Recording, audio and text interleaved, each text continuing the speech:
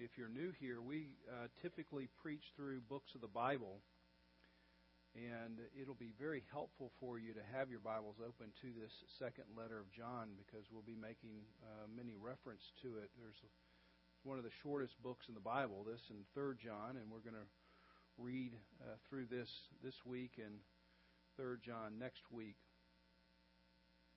And so it'll be helpful for us as we read through it for you to notice what I'm talking about here from the Scriptures. As most of you know, for the last couple of weeks I've been away on vacation, and I visited an old friend a couple of Sundays ago, an old college friend who's now a professor at the University of North Carolina at Chapel Hill. And so on that Sunday, we went to his rather large church, and it was most of the building was a new part of something they had built. It was a very, very beautiful building. The music seemed very nice, and the preaching I thought was good. But really the two most encouraging things for me about visiting that church, one was I ran into a girl who I would not have recognized. She's 40-something. She has 3 kids. She's married. And she said, "Now, are you Paul Phillips?" And I was like, "Well, yes." I mean, that's when you're not sure if you say, "No, my name is John."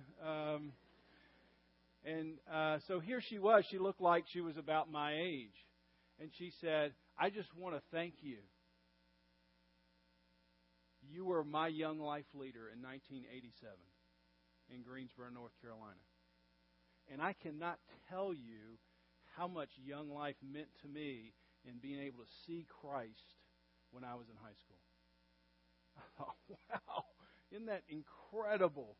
Here, I thought we were the same age. And, of course, at that point, she was a senior in high school, and I was probably 23. So we weren't that far apart, being 45 and 40 now. But it seemed like at that point we were a long way away. And here she was, thanking me for what very little I had to do with what went on at that point.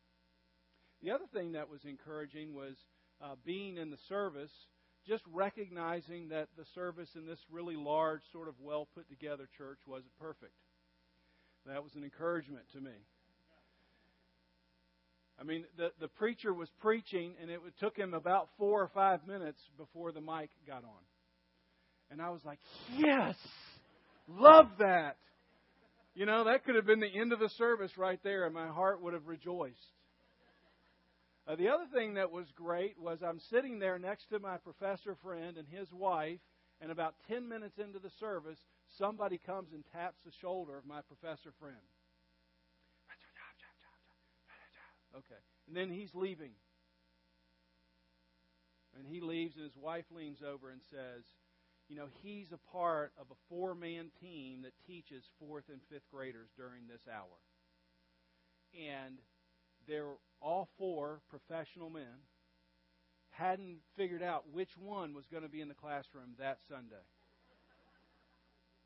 And so there was a classroom of 4th and 5th graders, of 19 4th and 5th graders, and 0 adults.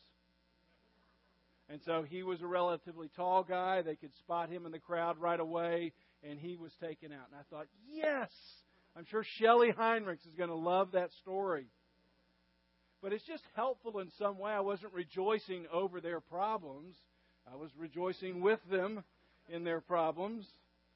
But just to know that, you know, the church isn't perfect. We're not going to somehow arrive and say, yes, we finally got rid of whichever problems that we may be facing. James Boyce wrote a commentary on the books, or the letters of John, and he writes this in his introduction to the letters. There will always be problems in the church. If we didn't know better, we might think that certain earlier ages were relatively free of the plagues that trouble us. We might even argue that if ever there were churches free of problems, it would have been those churches over which the Apostle John himself presided. But there were problems there too. Schisms, confusion, false teaching, personality conflicts, and the desire for power. We can be encouraged by these facts. Not that we rejoice in other people having problems, but rather it helps to put our own problems in perspective. So as we sort of dive into our summer series, we're going to be going through 2 John today, and next Sunday 3 John, and then the rest of the summer we'll be looking at the first letter, 1 John.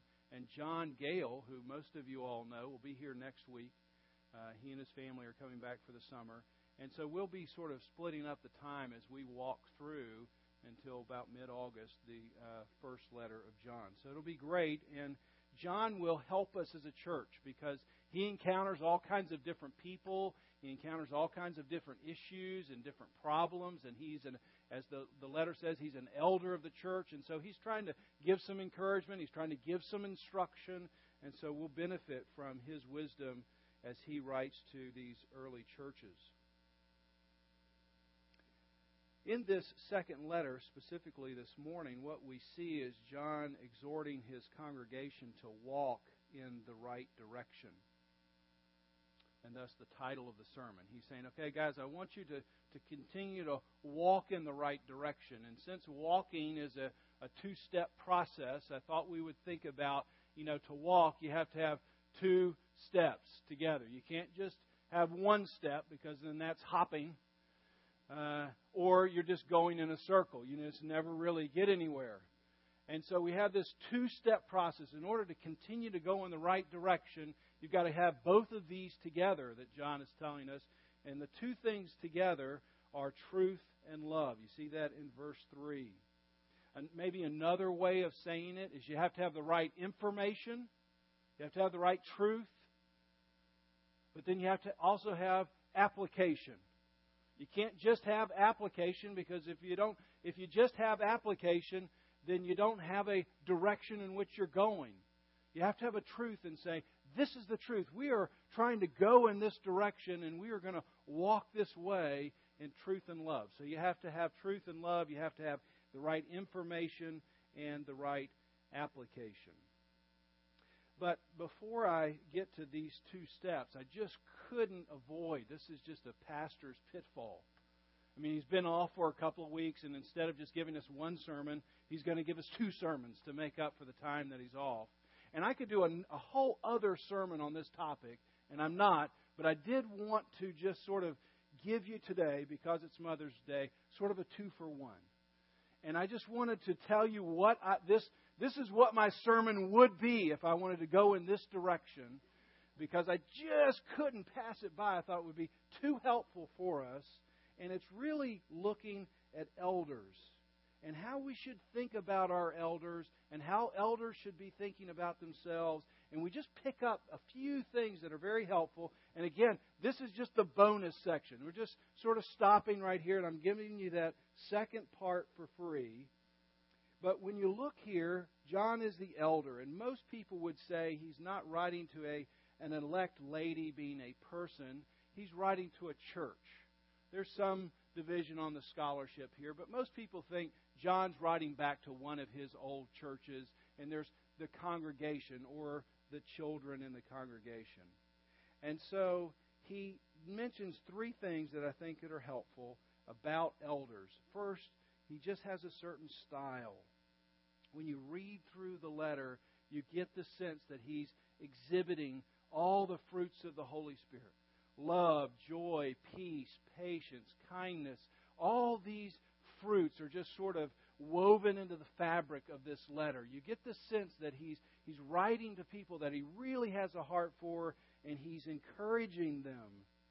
And I want you to just notice in verse 4, I rejoice greatly to find some of your children walking into the truth.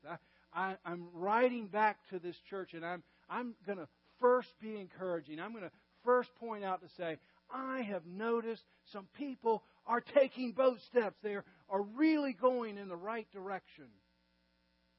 And so when we think of ourselves, or I think of myself as an elder, as I look at the other elders, or you look for other elders, one of the styles is that they're coming in really with encouragement. I think this is so helpful for elders. I think it's also very helpful for dads, very helpful for husbands. Is your first step when you're coming into a situation to think, how can I be encouraging? Or is it, how can I be critical? How can I be analytical? How can I be informational? You must have seen this. A child brings something that he's made to his dad. Look what I did. Just totally excited. Just can't wait for the dad to say, wow, that's my son. Look, everybody.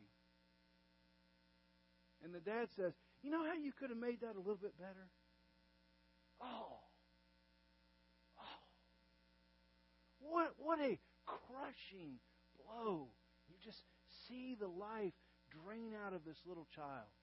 And so John the elder, he's coming in and he's going to say, look, many people are going in the wrong direction. He's going to tell us that. But the first step forward to his congregation is, I just want to tell you, some of you are doing a great job. Keep going in the right direction. So first, if this was my sermon, that would be my first point. My second point, if this was my sermon, would be back in verse 5. John is not writing some new information. He's not writing to say, guys, this is what I think. His starting point is outside of himself. It's from the beginning. Notice that phrase. He's pointing away from himself and towards Jesus. It reminds me of when we looked at Jeremiah chapter 6, verse 16. Jeremiah, an excellent elder, an excellent priest. He says this to the congregation, stand at the crossroads and look. Ask for the ancient paths. Ask where the good way is and walk in that. A right elder is going to say, let me show you what the Bible has to say, not this is what I think. And so that's another characteristic of a great elder. And finally, verse 7, an elder is made of steel. So style, starting point, and steel. I just put those together maybe to help jog your memory. John is willing to take an immovable stance against deception. You just can't have an elder. You can't have a pastor who can't take a stand. I mean, look, there are lots of things that we have to decide to go, I don't know, which way should we go on this? But the divinity of Christ, that's not one of them. That God came in the flesh, that He died for our sins, that He was risen from the grave bodily, and that He's coming back. That's just an area we have to stand up and say, no, we're not going to give in that area. Well, I'm going to stop right there. That's just the bonus part. But I want you to know those are important characteristics as we think of our church, as we think of elders, and application even to yourself. But let's get back to walking in the right direction. You have to have these two steps if you want to walk. You have to be stepping out in the right with the right information, the right truth, and then you have to be stepping again with the right application, or you have to be stepping in love. Let's talk about truth here. Just notice in the first 4 verses how often the word itself is used. Verse 1, love in truth. Know the truth. Verse 2, because of the truth. Verse 3, in truth and love. Verse 4, walking in the truth. If you're ever reading your Bible, and in the first 4 or 5 verses you read, there's one verse that's reoccurring, then obviously the writer is trying to emphasize, pay attention. This is an important thing. And so we have this idea of truth just rolling around in John's mind. And 2 things that I think we learn here from the text. Verse 3, the source of truth. Where is it that truth comes from?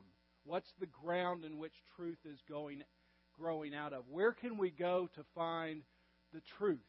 And John tells us, look at verse 3. Grace and mercy and peace be with you.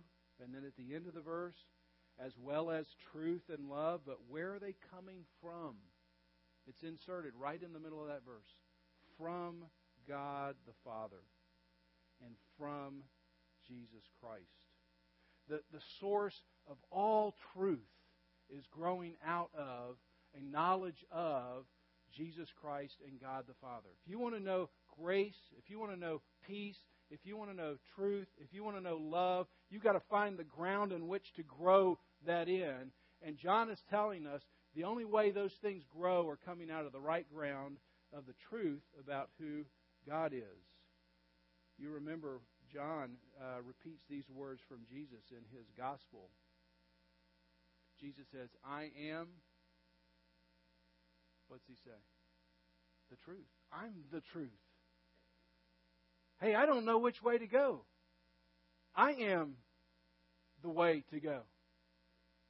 I don't really know what life's all about. I am life. I'm not sure what's true here. I am true. So if you want to know anything about your life, if you want to know anything about truth, you're going to have to find yourself in the ground coming out of what God has revealed about Himself in the Scriptures. So let's just remember this phrase. Maybe if you don't remember anything else about this sermon, truth resides outside yourself. You're not going to find truth by looking inward. It's going to have to reside outside of yourself. And not just anywhere, obviously. I'm believing that the Bible is saying that's where you can find truth. But you're not going to find truth by looking in. And the reason I say that so emphatically is that in our culture, that's the predominant idea. Is if I can just go inside somehow, I'll find the truth. And then once I sort of find that, then I know how to live my life out. And so we have a lot of people who are trying to get inside and think, if I get to the right place, I'll find the truth. Oh, if I could just discover the truth inside. Now, this may be somewhat dated here, and maybe if you're 35, you'll appreciate this, but there was an old Mariah Carey song. I just loved her voice. She didn't have great lyrics, but man, I just loved her voice. And she sang a song that I think other people have sung. The title of the song is Hero. And just listen. I mean, I wish you could just hear her voice, because you go, yes, that's right. And then you go, no, that's completely wrong. And then a hero comes along. Should I try to sing it like? No, I won't. With the strength to carry on. I'm going, yes. And then you cast your fears aside and you know you can survive.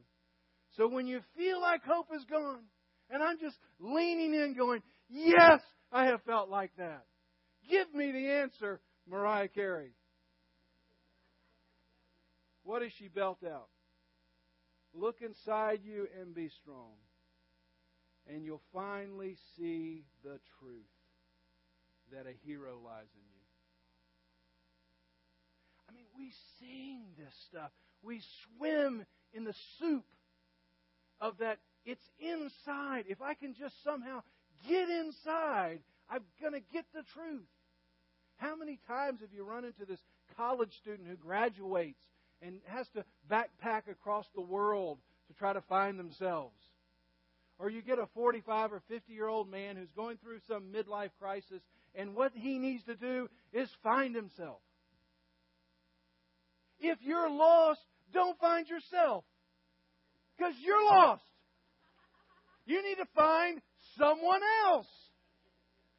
Isn't that right? And so John is saying, don't look inside. You're lost. You need to look outside of yourself. And there's only one place to find truth. There's only one ground in which the truth grows out of it. And John's telling us it's from God. It's from Jesus Christ. Now, secondly, we want to just examine just for a moment what is truth. So if we can find the truth in God, then what is the truth about God? And John doesn't unpack every truth here in this letter. That's the benefit of just sticking to what the letter has to say. So I'm not going to unpack every truth there is, but he's fighting against a very specific kind of false doctrine that's making its way in. And we'll talk about it more, especially as we get through the first letter. But let's look at verse 7 together. For many deceivers have gone out into the world. And this is the deception. This is what they're telling people. Those who do not confess the coming of Jesus Christ in the flesh. That's the very specific deception he's working on. People are coming, they're setting themselves up as teachers, they're taking pulpits and they're telling people, well, yeah, Jesus, but He didn't really come in the flesh. And there were a couple of different ideas that were going around. In verse 8, John is saying, now watch yourselves. And in verse 9, just notice this language. He's warning people about people who go on ahead. And he's not talking about physically moving ahead. He's saying people who think that religion is sort of progressing ahead. Oh, yeah, that's what they thought about then. But, we've sort of aged now. We've sort of matured. We have some intellect that those poor saps didn't have back then. And so now we know some more information. And there's sort of an evolutionary process to this whole religious experience. And so we've gone on ahead. We don't really think Jesus came in the flesh. We don't think God appeared in the flesh. Yeah, if you lived 2,000 years ago, you would be stupid enough to think of something like that. But now we're sort of too educated. We're moving out. We're moving on. John Stott, in his commentary on the book, has an excellent quote. The apostle is borrowing the vocabulary of the heretics. They claim to have a superior knowledge which enabled them to advance beyond the rudiments of faith of the common herd. They had advanced so far ahead, they even left God behind them.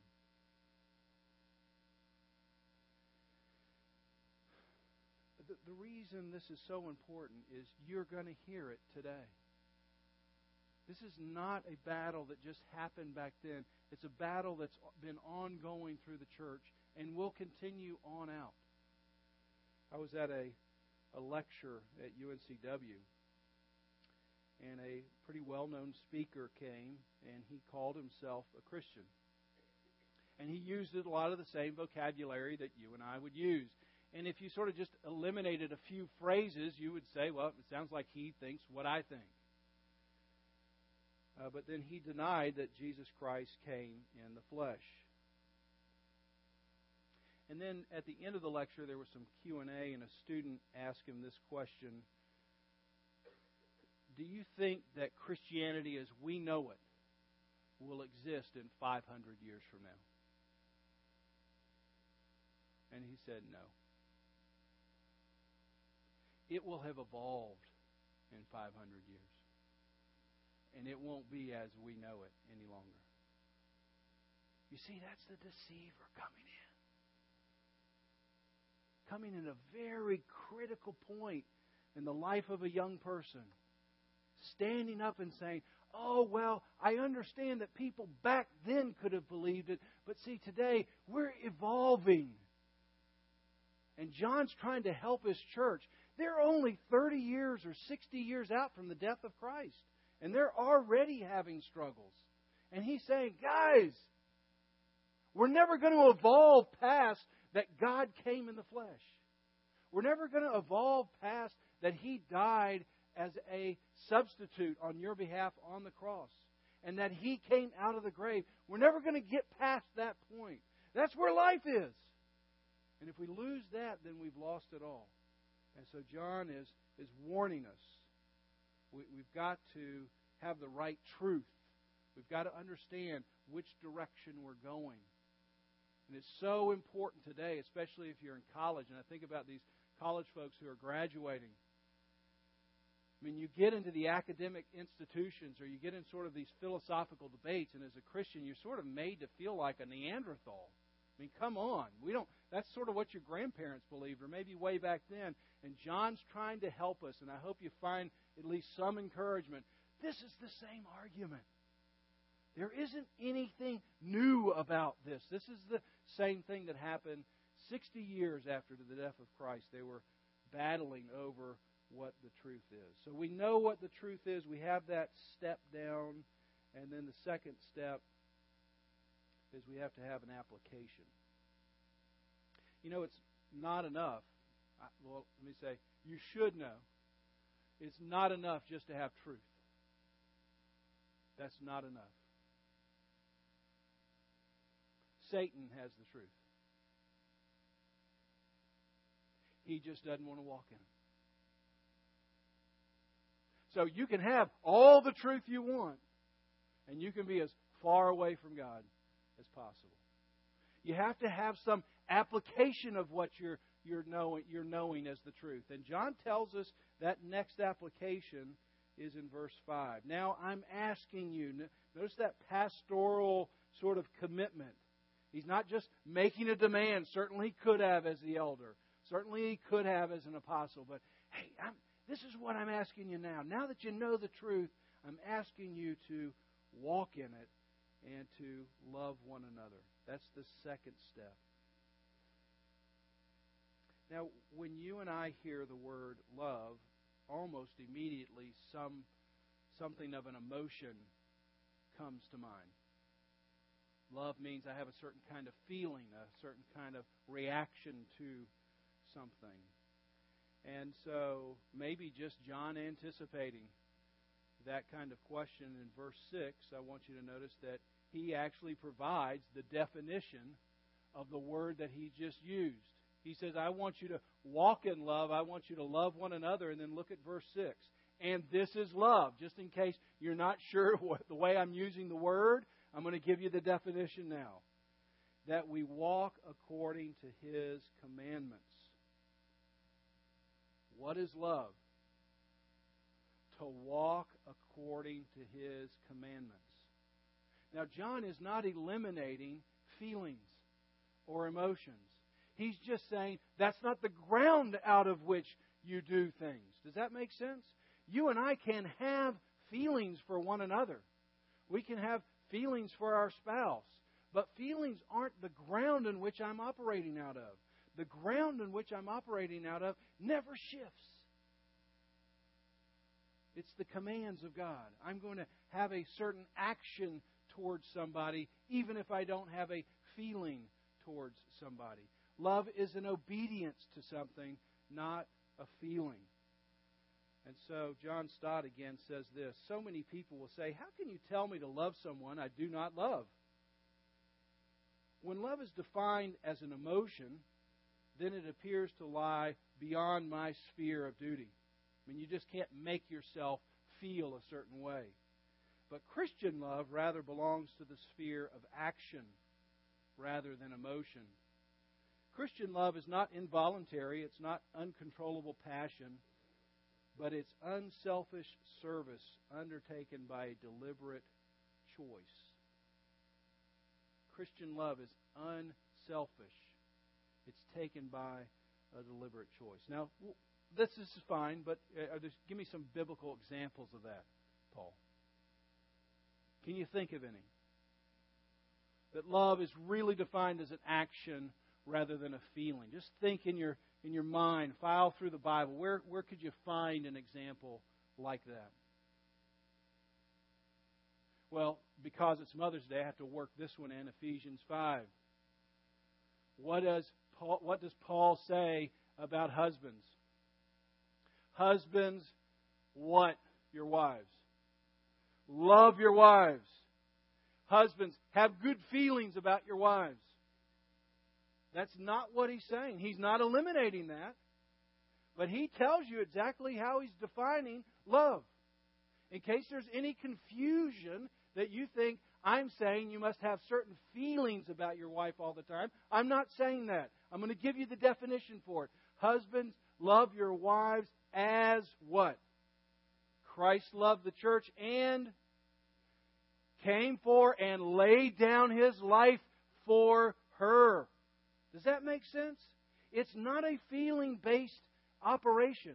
Feelings can come, feelings can go. But the ground in which you're operating out of never shifts. Christ laid Himself down for the church. Therefore, husbands, you've got to lay down your life for your wife. You're going to have to lay down some dreams. You're going to have to lay down some pride. You're going to have to lay down some comfort. You're going to have to lay down some time.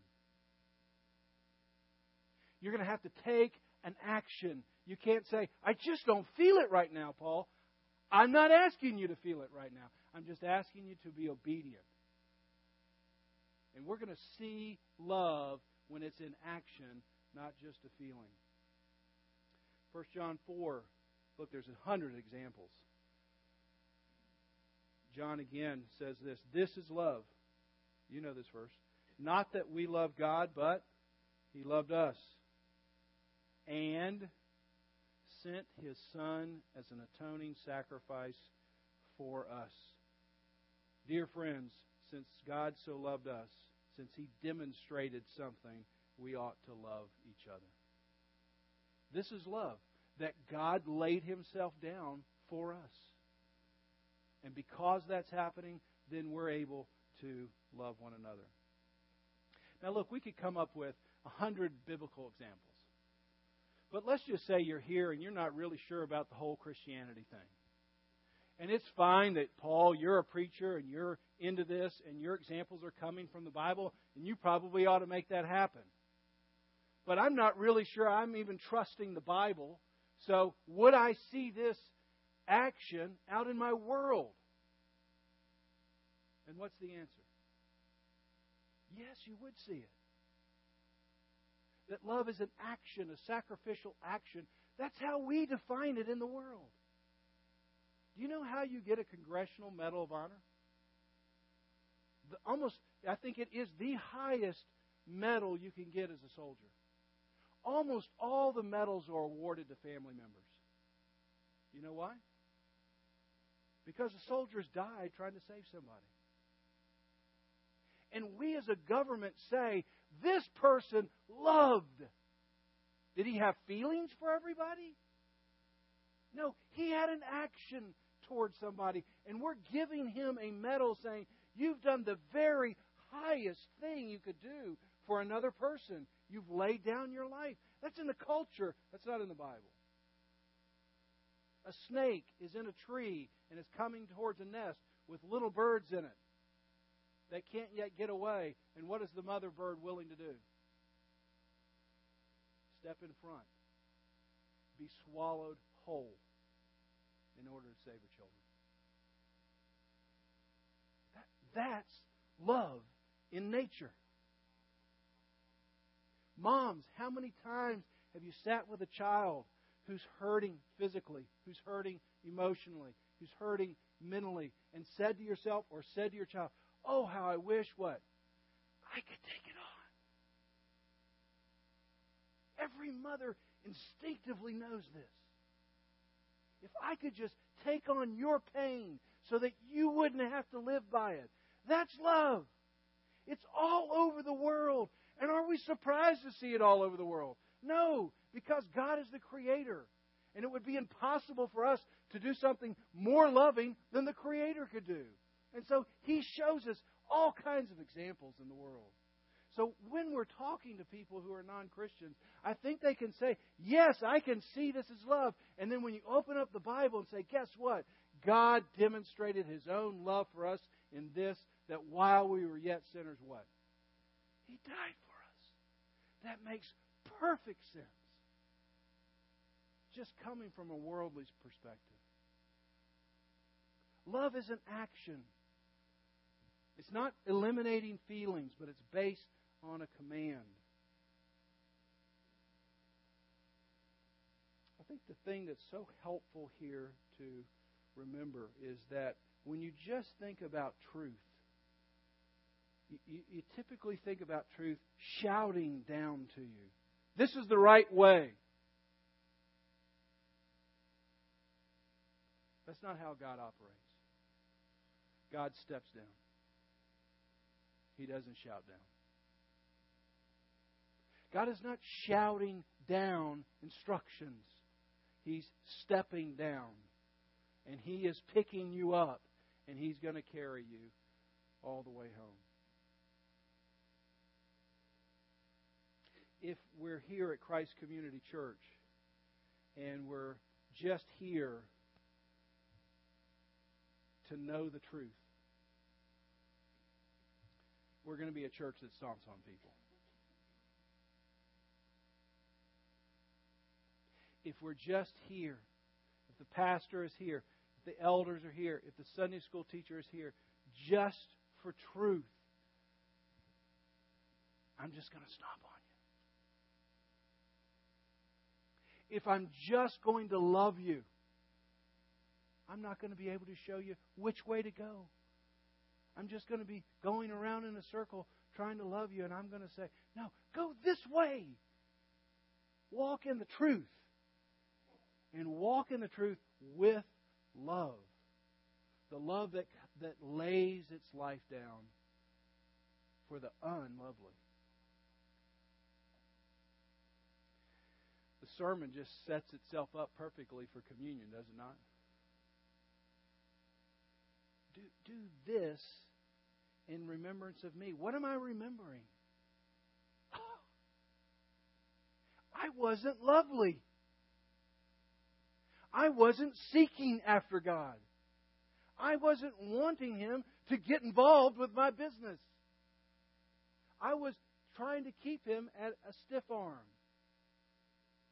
And He said, Paul, I saw it. And I laid my life down for you. The Creator of the universe.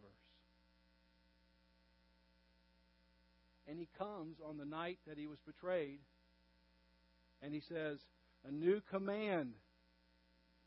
What's that new command? That you love one another. How?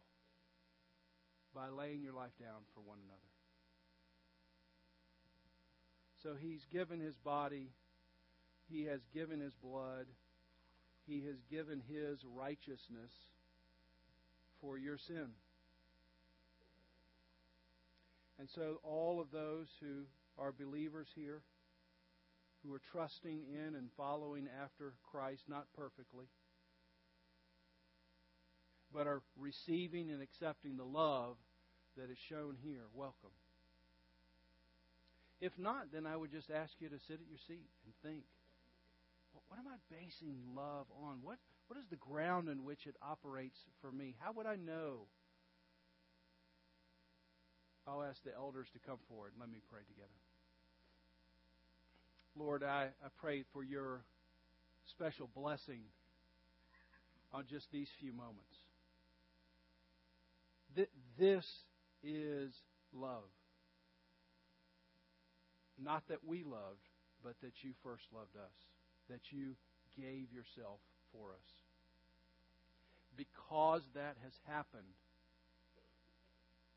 then we can love the unlovely. We can love the unlovable spouse, the unlovable child, the unlovable parent, the unlovable boss, the unlovable neighbor, the unlovable person who's sitting 2 rows down from me. Not because I feel like it, because I recognize the ground in which I'm receiving love. It's the eternal spring that supplies. Lord, for those who are here who are still wondering about this, Lord, I pray that they would sit and hear from you this morning. May this be a time of your encouraging your people, the chief shepherd, come to encourage those who are walking in the right direction. In Jesus' name, amen.